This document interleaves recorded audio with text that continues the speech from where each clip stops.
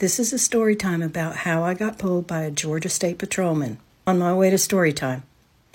Years ago, I was driving my 91 Ford Taurus wagon up a hill towards the Manchester County Public Library.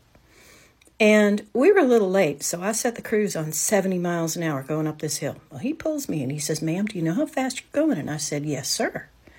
And he says, "Man, you were doing 65 mile an hour in a 50 mile an hour zone." I said, "Well, that's funny, officer. I had the cruise set on 70 miles an hour." He starts laughing and he says, "Well, where are you going in such a hurry?" I said, "Officer, we are late for story time." And he fell out on the road and he says, "Just go be careful and stop speeding." And he let me go. Short Cast Club